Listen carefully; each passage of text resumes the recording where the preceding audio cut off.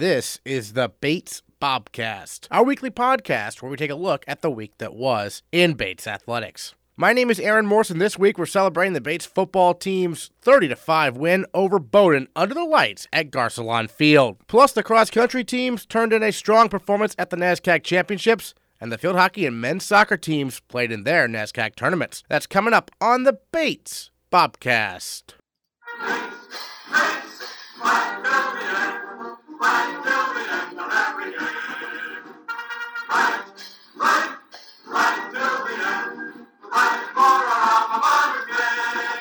The Bates football team ended its 17-game losing streak in a big way Saturday night, trouncing rival Bowdoin 30-5 at Garcelon Field in the first nighttime home football game in team history. In the 122nd meeting between the old rivals, first-year Tyler Bridge rushed for 188 yards, and junior Brendan Costa passed for 212 yards and 3 touchdowns, including 2 to sophomore Jackson Hayes. Brings a man in motion.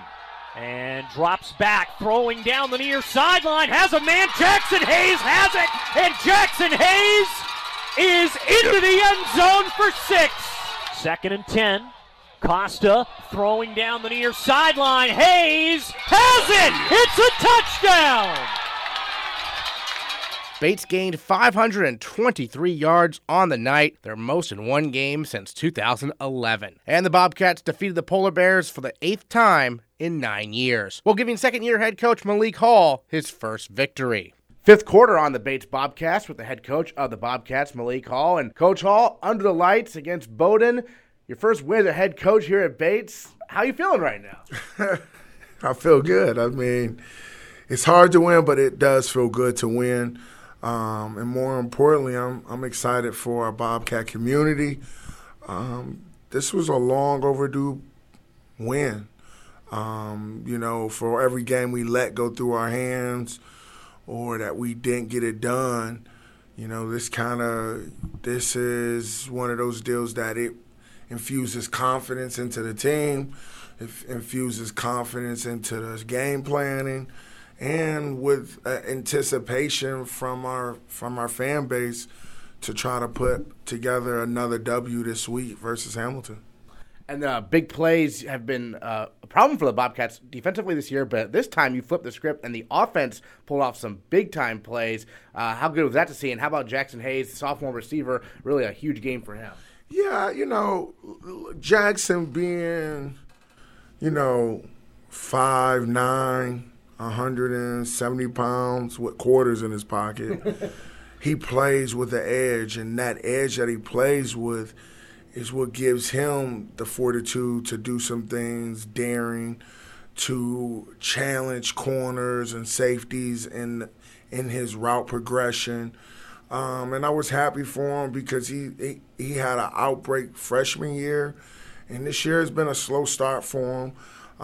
But what a way to kick it off in the beginning of the game, 2 big touchdowns. And for him and Costa together, trying to link up in the deep ball has been a challenge this year. It's taken a while for us to find the rhythm, but it also shows that when we're clicking on every cylinder, we can be a very dangerous team.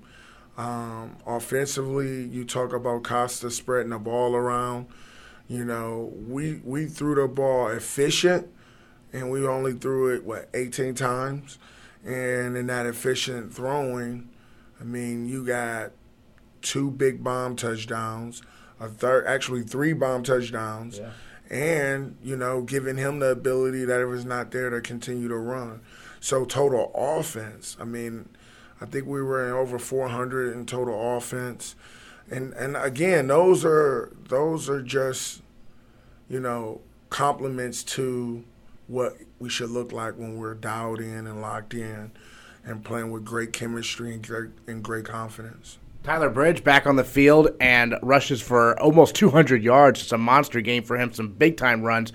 What have you seen from him, getting back out there and having the game like he did? I truly credit, his high school, Coach Roach at Wells. Mm-hmm. He's groomed TB to be that kind of kid.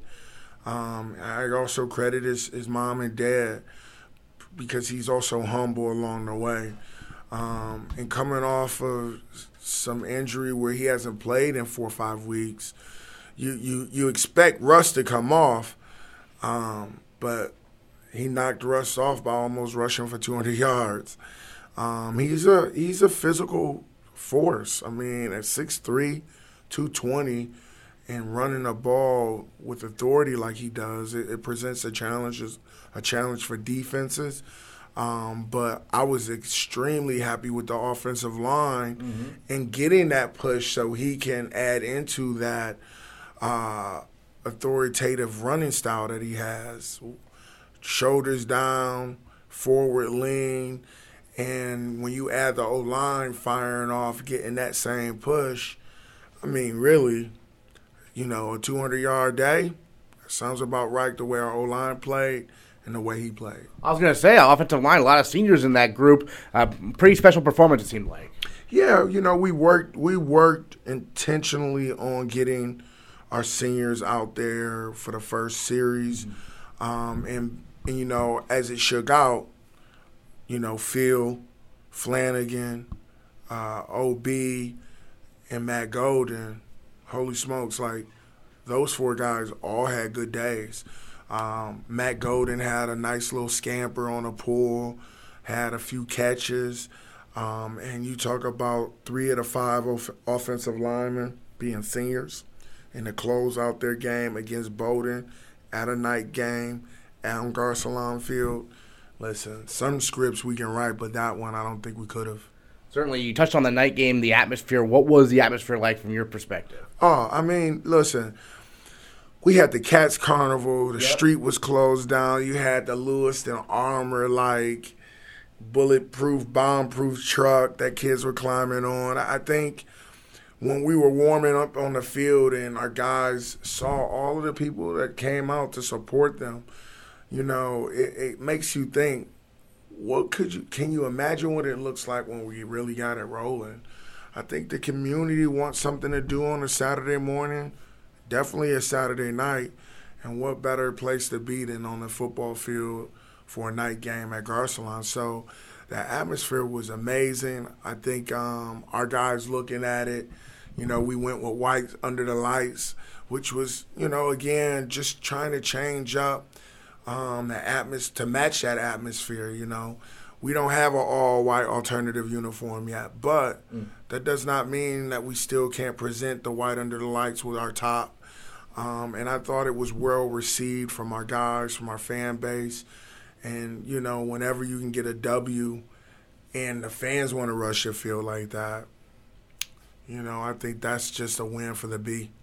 And we touched on one Mainer who had a big day, Tyler Bridge. Another Mainer who had a big day, who's a senior, Zach Doyon with the interception. That must be nice to see from him on senior day, a leaping catch like that. Yeah, my man Zoyan. How about that? Every Maine kid had a good performance Saturday. But Doyon, listen, he's a pre-med guy. And so some nights he might only get 3 hours of sleep due to studying. And so this was one of those weeks for him. And to see him recover like he did and have the performance that he did, I was excited for him. I was excited for his family to see him perform that way in his last game. And not to mention, when you talk about doing something for the B, he came in here, and when we got here, he was a tailback. Right.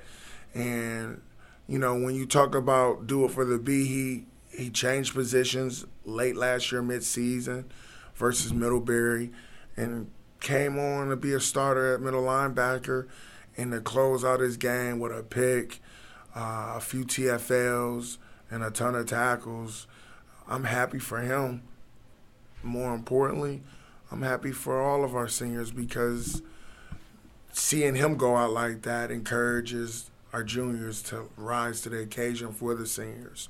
And I think everyone did. Everyone rose up for our senior class to play well, and our seniors played extremely well. Sarasi, Sauce had a great game, had about 7 tackles. He's been hurt about all season just about. And so that senior package that we put together, it means something to him. and I think they reciprocated that with their effort. Certainly, one of the underclassmen, a big play. We talked last week how Sean Bryant should be ready for the next opportunity, and boy, was he ever. Hello, hot coffee. He comes onto the scene again after being beat up all season and had a breakout game last week. And how about following it up with another deep ball, going up, catching it for a touchdown. Like, again, I'm proud of Sean.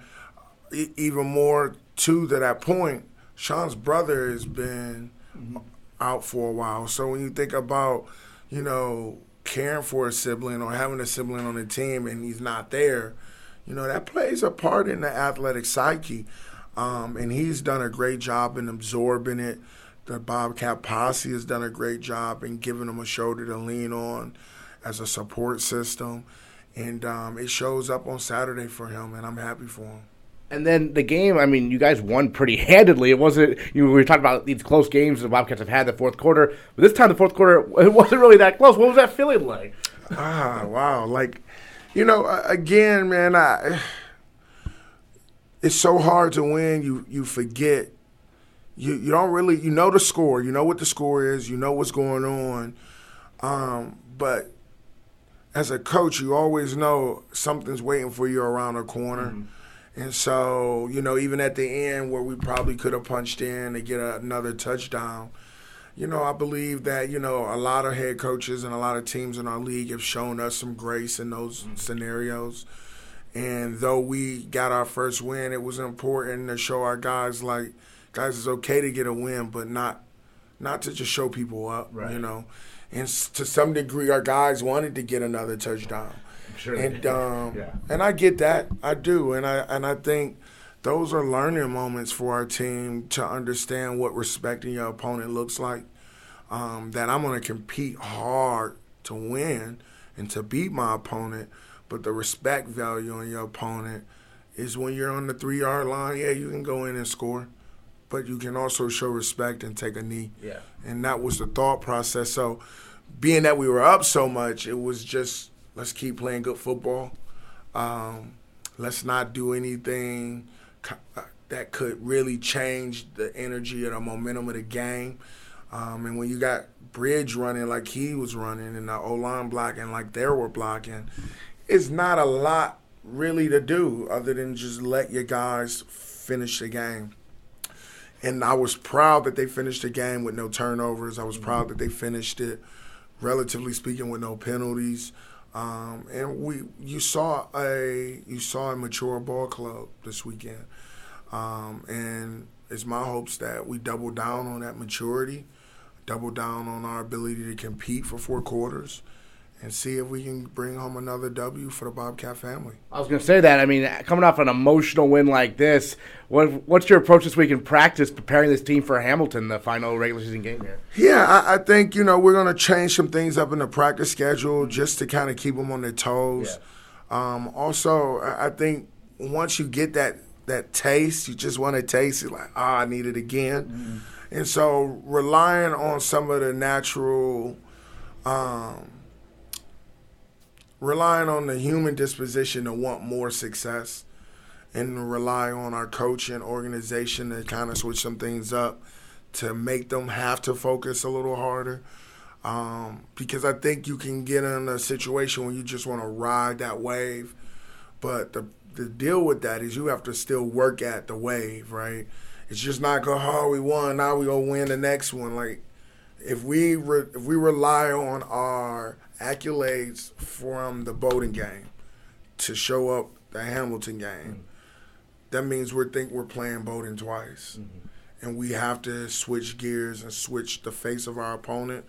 If not the face, certainly the color, because we're not playing Bowdoin this week. And we're traveling for 8 hours to get to Hamilton.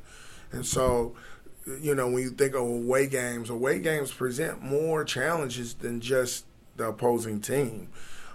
Travel plays a part in it. Routine plays a part in it.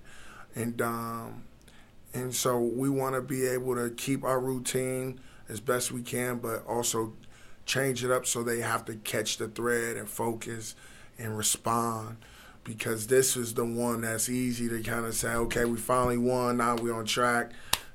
Hamilton's going to lay down because we come into town. Like, that's not going to happen. Right. And so as a coaching staff, we're working diligently to do some things to spark change, but also be consistent in some of the things that we do schematically so we're not reteaching.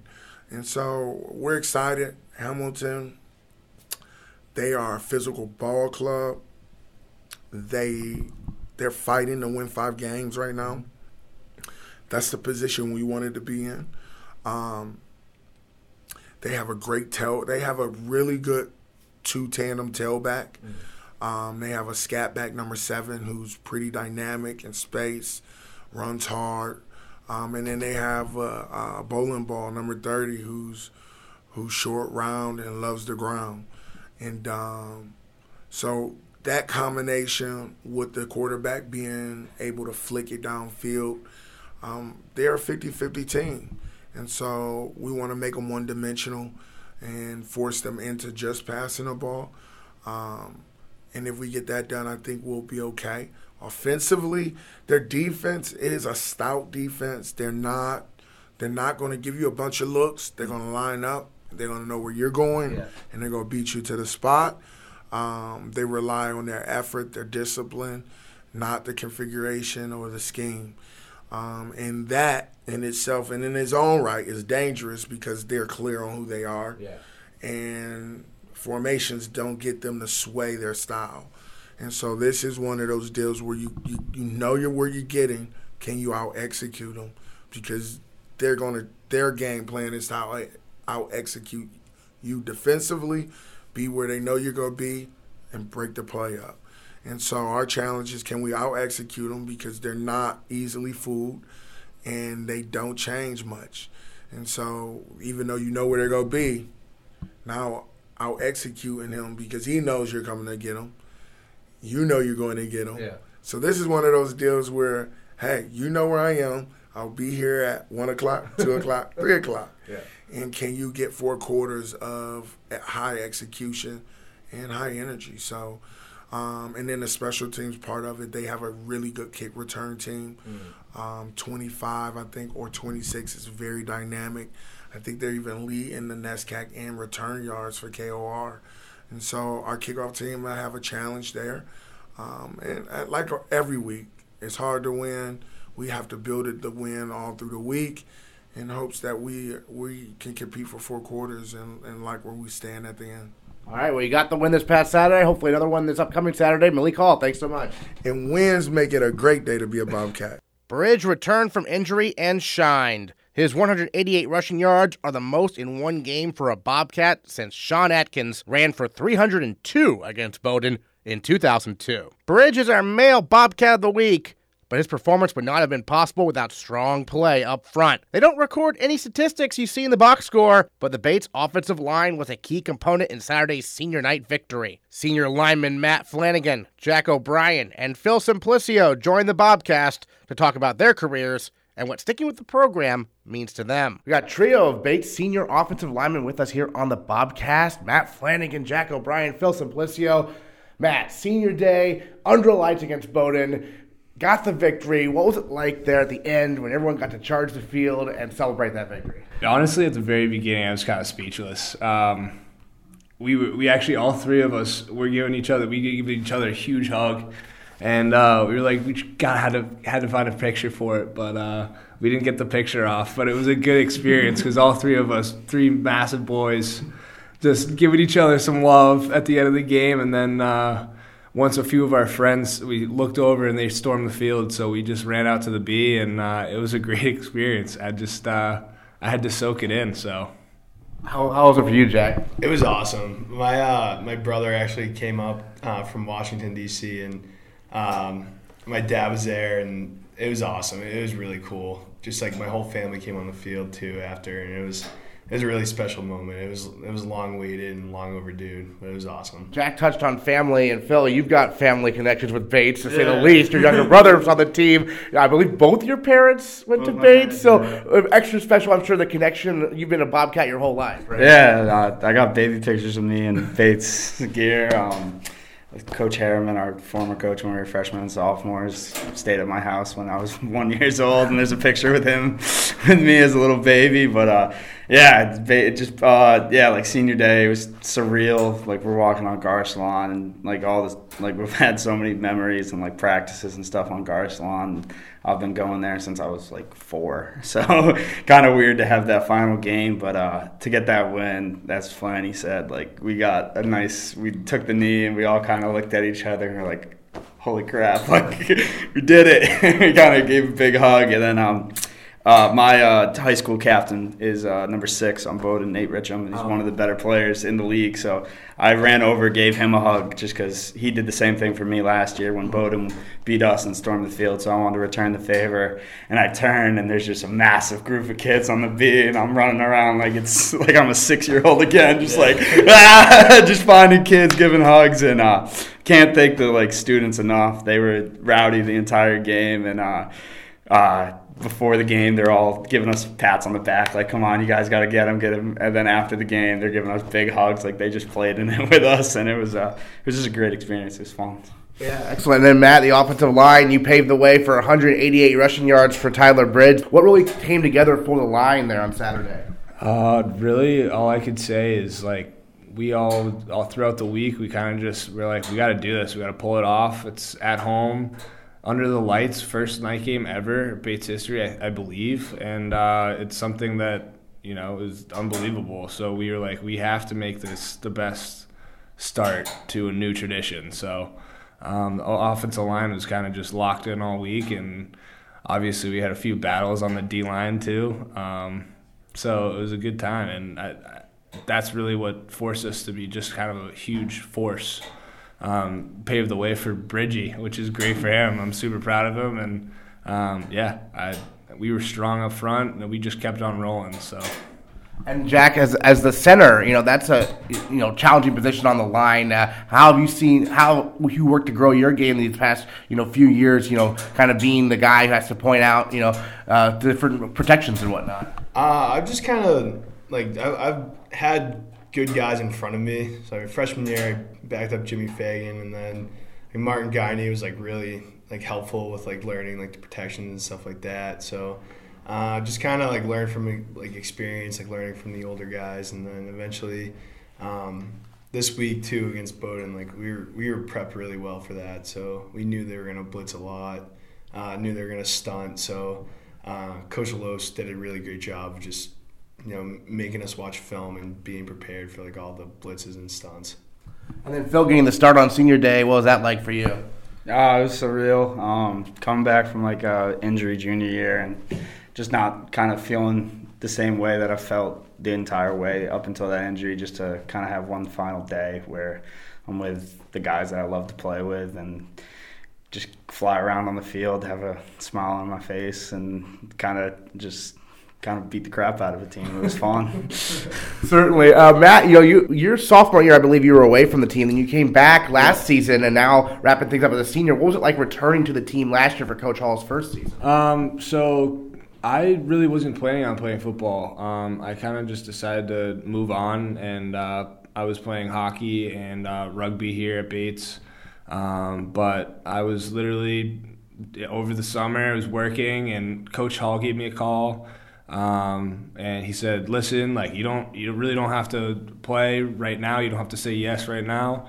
But I just want you to think about it. And 2 days later, I gave him another call and said, absolutely, I'm on your side 100%. And it's good to come back and play with these guys because, from the start, we had a strong offensive line core, as freshmen. And so I wanted to continue that. And, honestly, it's been a tough. The first year was tough, the junior year, last year. But, it's all coming together at this point, and I think in the next near future, the team's going to be great. What does it say about the 8 seniors who stuck with it, Jack? It's definitely gritty. I definitely say there was originally 21 of us. I'm not going to lie. So just the fact that we're all still here is pretty cool and pretty special, and there's definitely a tight bond between all 8 of us. I definitely think that. What's your perspective on that, Phil? Yeah, as Jack said, it's gritty. I kind of speaks to the group of the 8 kids that stuck around, and Flanagan, I roomed with him for 3 years, so I got the text, I think it was over the summer junior year, and he was like, I'm coming back. And I remember just telling my mom and dad, and just like immediately we were all like, oh yeah, let's go. And so yeah, just the 8 of us. We had practice today at 6:15 in the morning, which was a new one for us. And it's just we've had 4 years of just Bates football, and it really shows that like we've stuck together, we've stuck it out, and it shows that we all love this school and like love this program, and we expect big things from it in the near future. Certainly. Well, just a little bit about your backgrounds. When did you start playing football? When did you decide you wanted to, continue playing, and come to Bates, basically? So I really growing up, I was too big to play football. You were too big to play football? Too big to play football, believe it or not, if that's even possible. In Pop Warner, but I went to Fay School, and they had a youth football team there.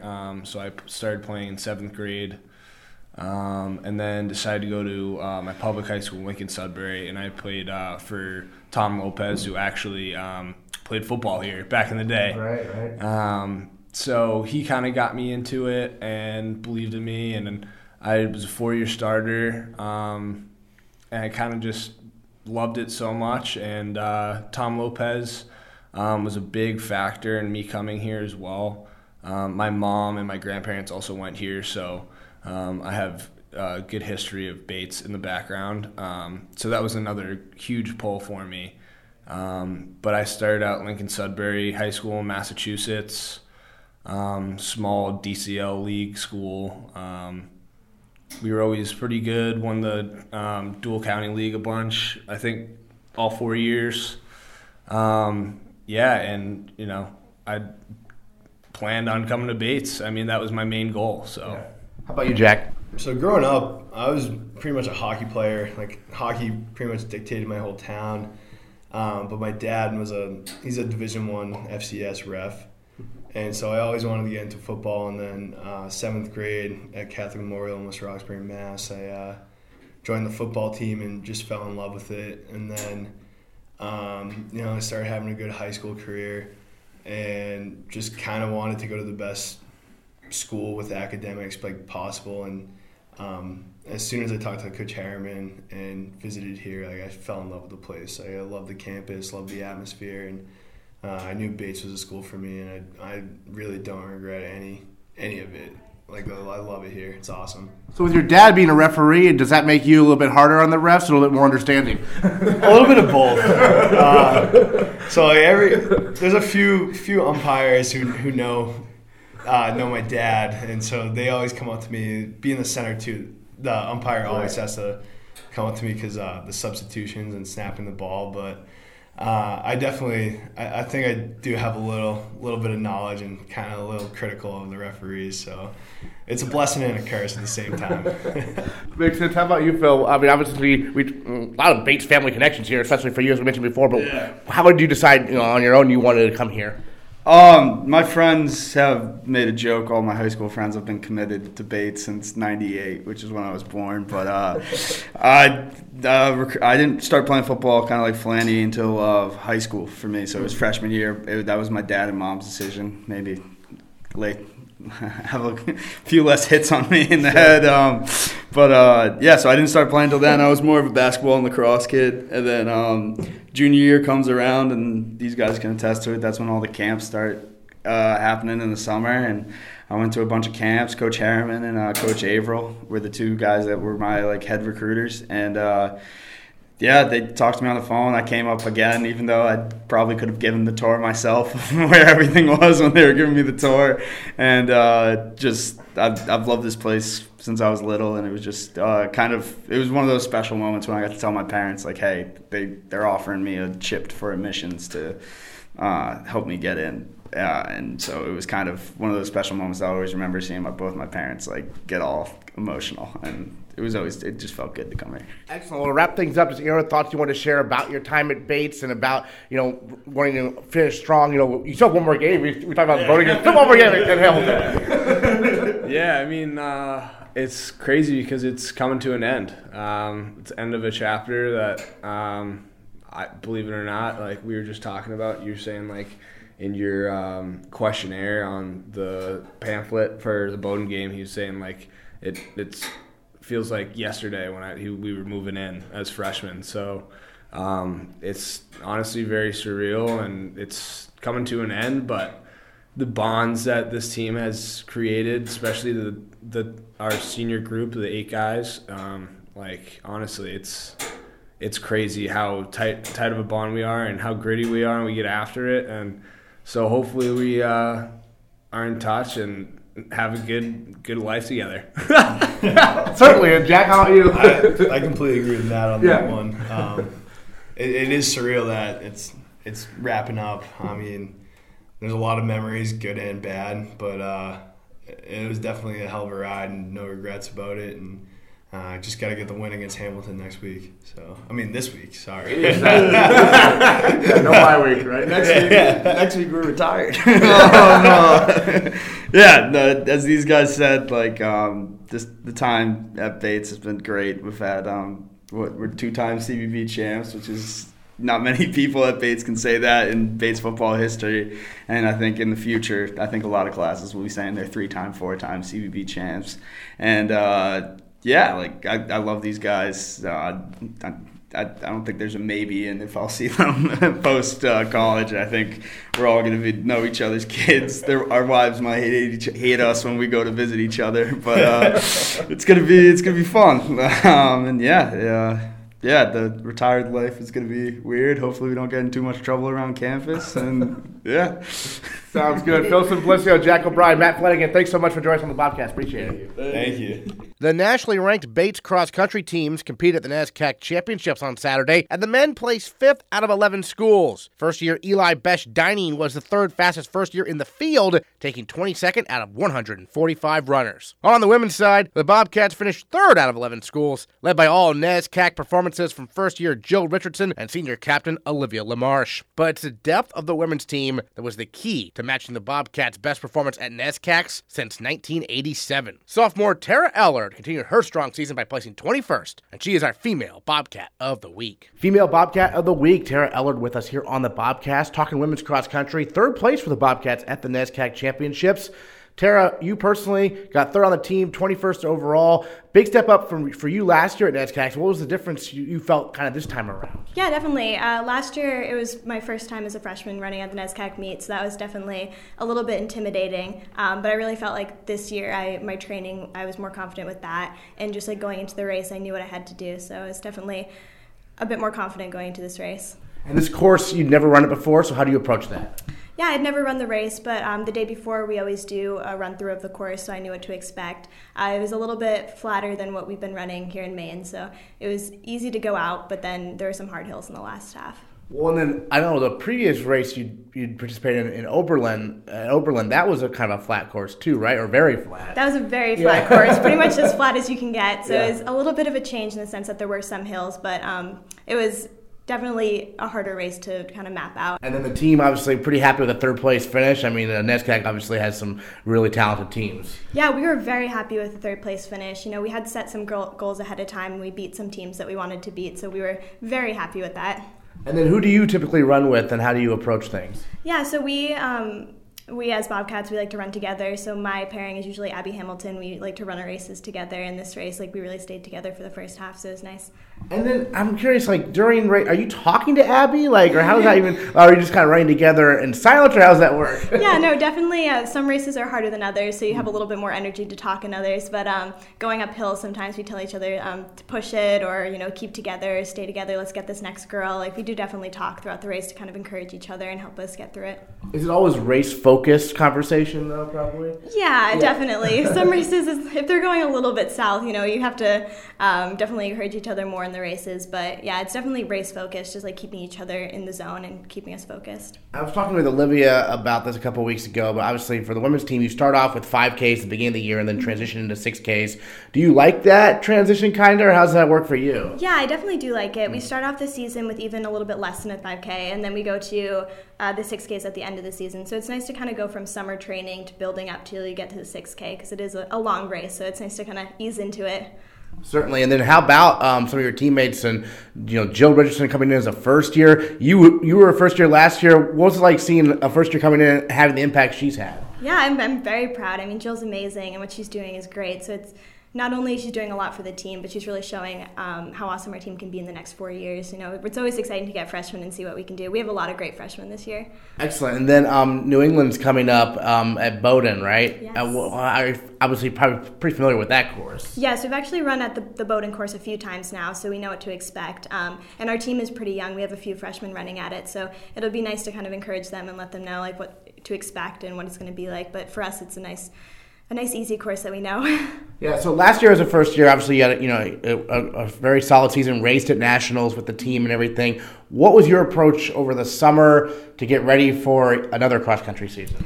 Yeah, it was definitely, I knew more about my training and what I needed to do, and I think I went into freshman year just kind of like seeing what I could do and like not really having many expectations, but this summer like I knew what I wanted, and it was definitely a more focused summer for training. And what was the experience at NCAA's like last year?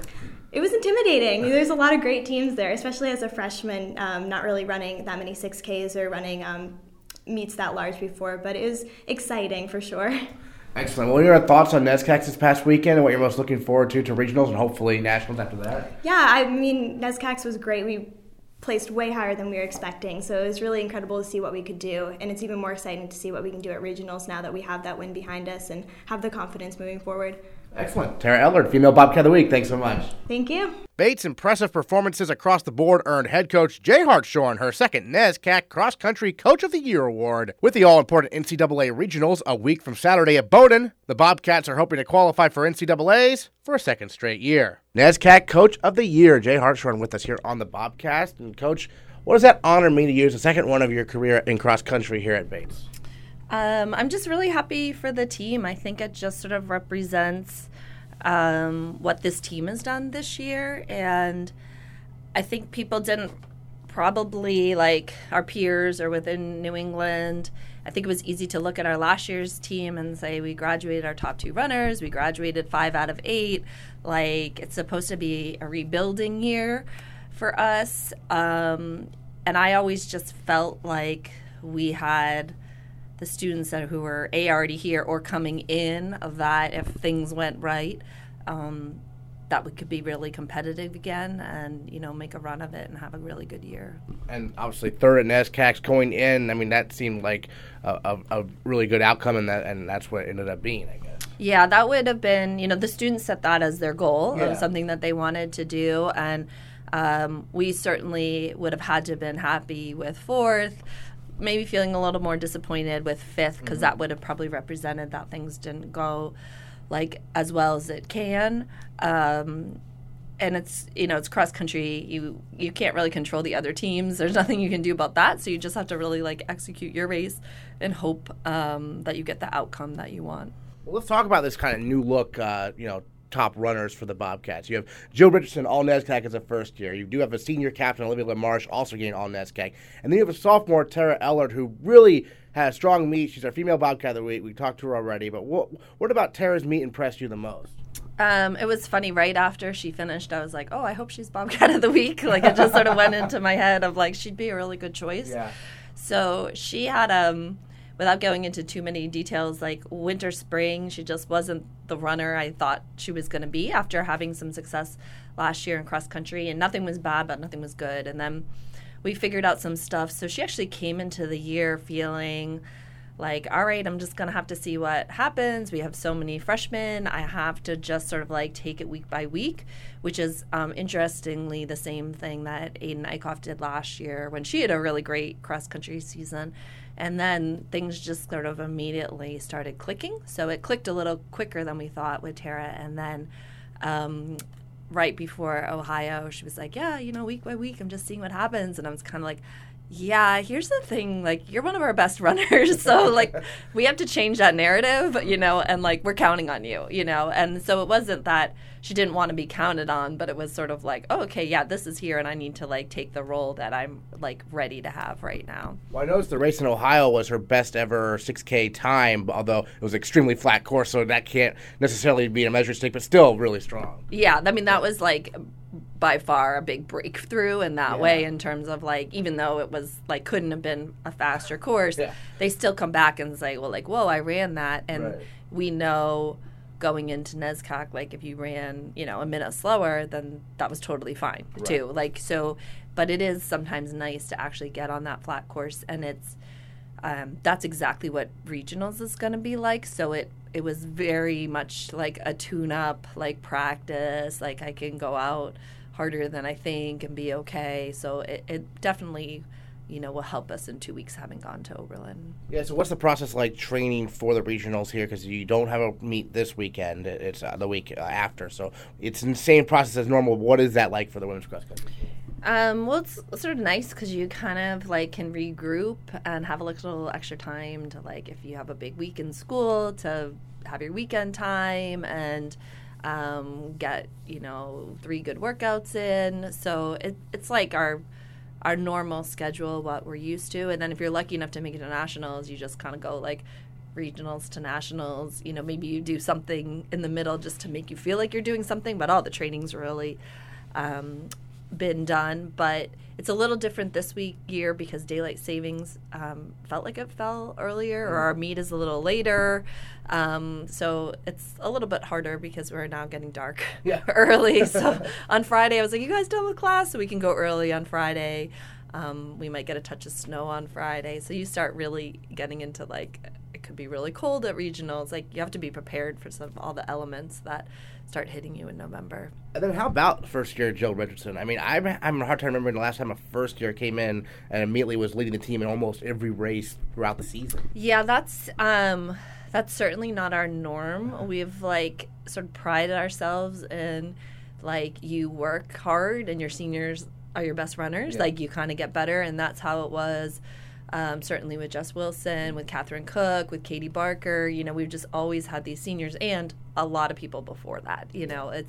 It's sort of been our thing, so we're used to graduating a lot of people in our top 7, and this year we'll only graduate 1 in our top 7, so that will feel really different.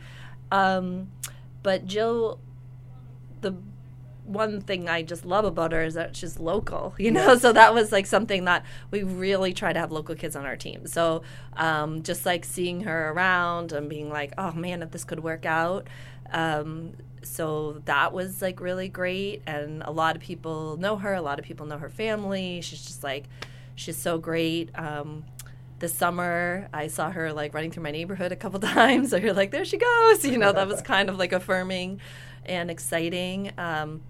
But she's never been on a team that's been, like, close to this competitive, ran with the boys in high school.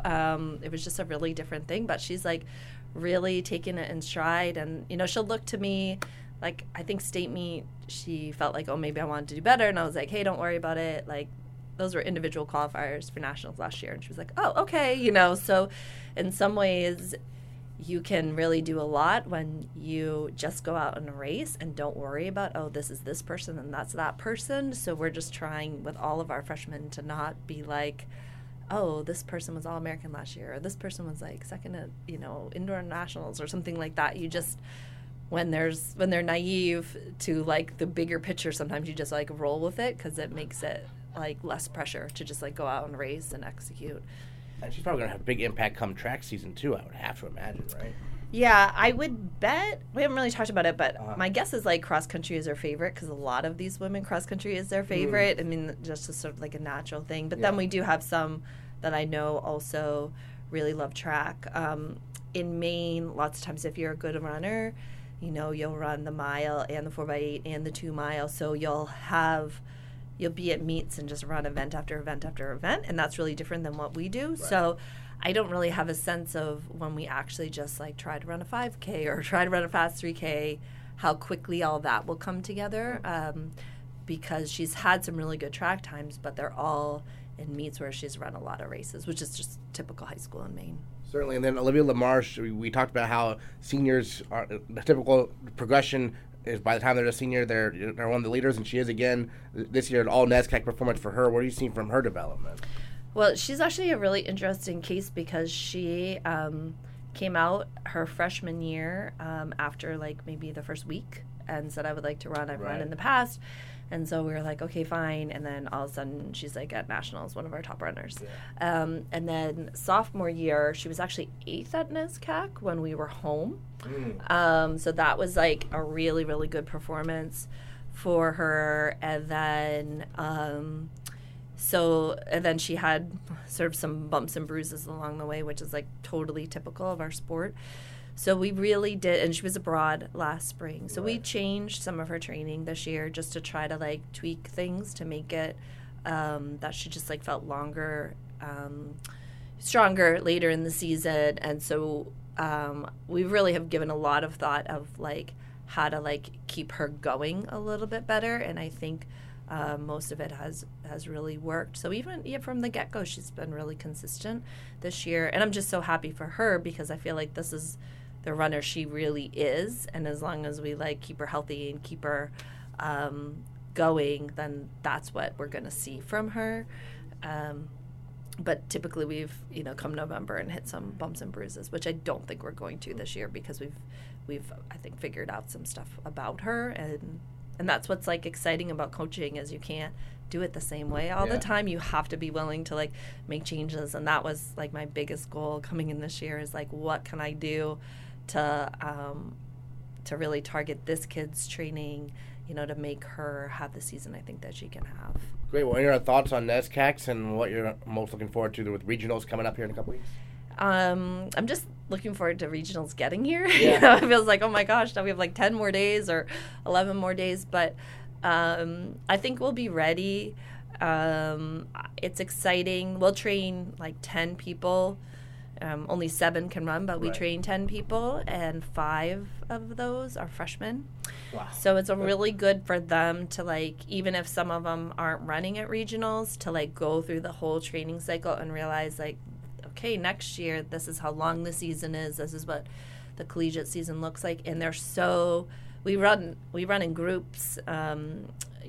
Olivia and Jill run most races together, and then Abby and Tara run most races together, and Vanessa likes to work her way up a little bit, so she runs a little bit with everybody. Mm-hmm. She kind of says hi to everybody during the race, like, I'm running with you. But all those students in training, they're all together all the time. Yeah. They're like the same. Some have just, raced faster, and we just have to pick a couple. So they're really, really key for just the training of what's happening right now. And then, hopefully that will stay healthy and we'll be ready to go in 11, 12 days. All right, Jay Hartshorn, NESCAC Coach of the Year. Thanks so much. Thank you, Aaron. The men's soccer team defeated Colby 2-1 in overtime on Tuesday, thanks to a game-winning goal from first-year Bobby Dall. Dall joined the Bobcast immediately after the win. Bobby, overtime match against Colby. Take me through the game-winning goal. So I think it was a pass from the left side, and it came over to me, and I tried to flick it over one of the defenders' heads, and it got around him. And then I took a touch around their center back and just hit a near post shot. And then it just went in. I was so psyched. Ran over to the fans, a few that were here. My grandpa's here, so looked at him. It just felt great.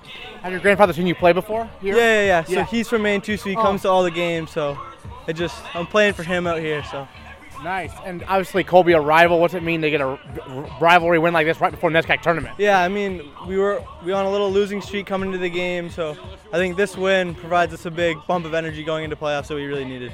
Sure. Well, I mean, just in general, the guys like both these seniors like that, what do they mean in terms of leadership? Oh, it's everything. These are the best group of seniors we could get. And we have 2 of our senior captains. Tony, he didn't even get to play a minute this season. And Peds, who's out with a concussion almost all season. So they're 2 huge leaders that we just didn't get on the field.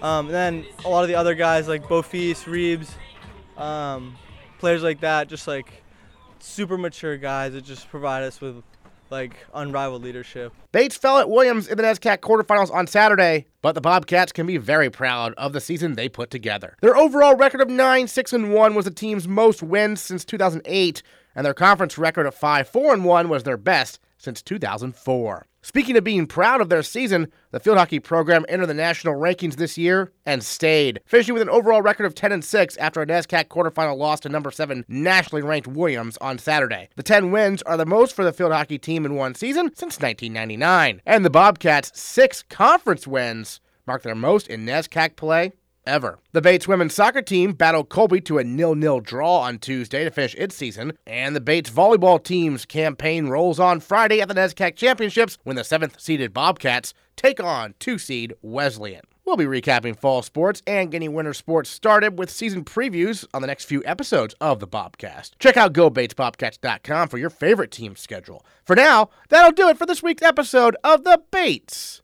Bobcast.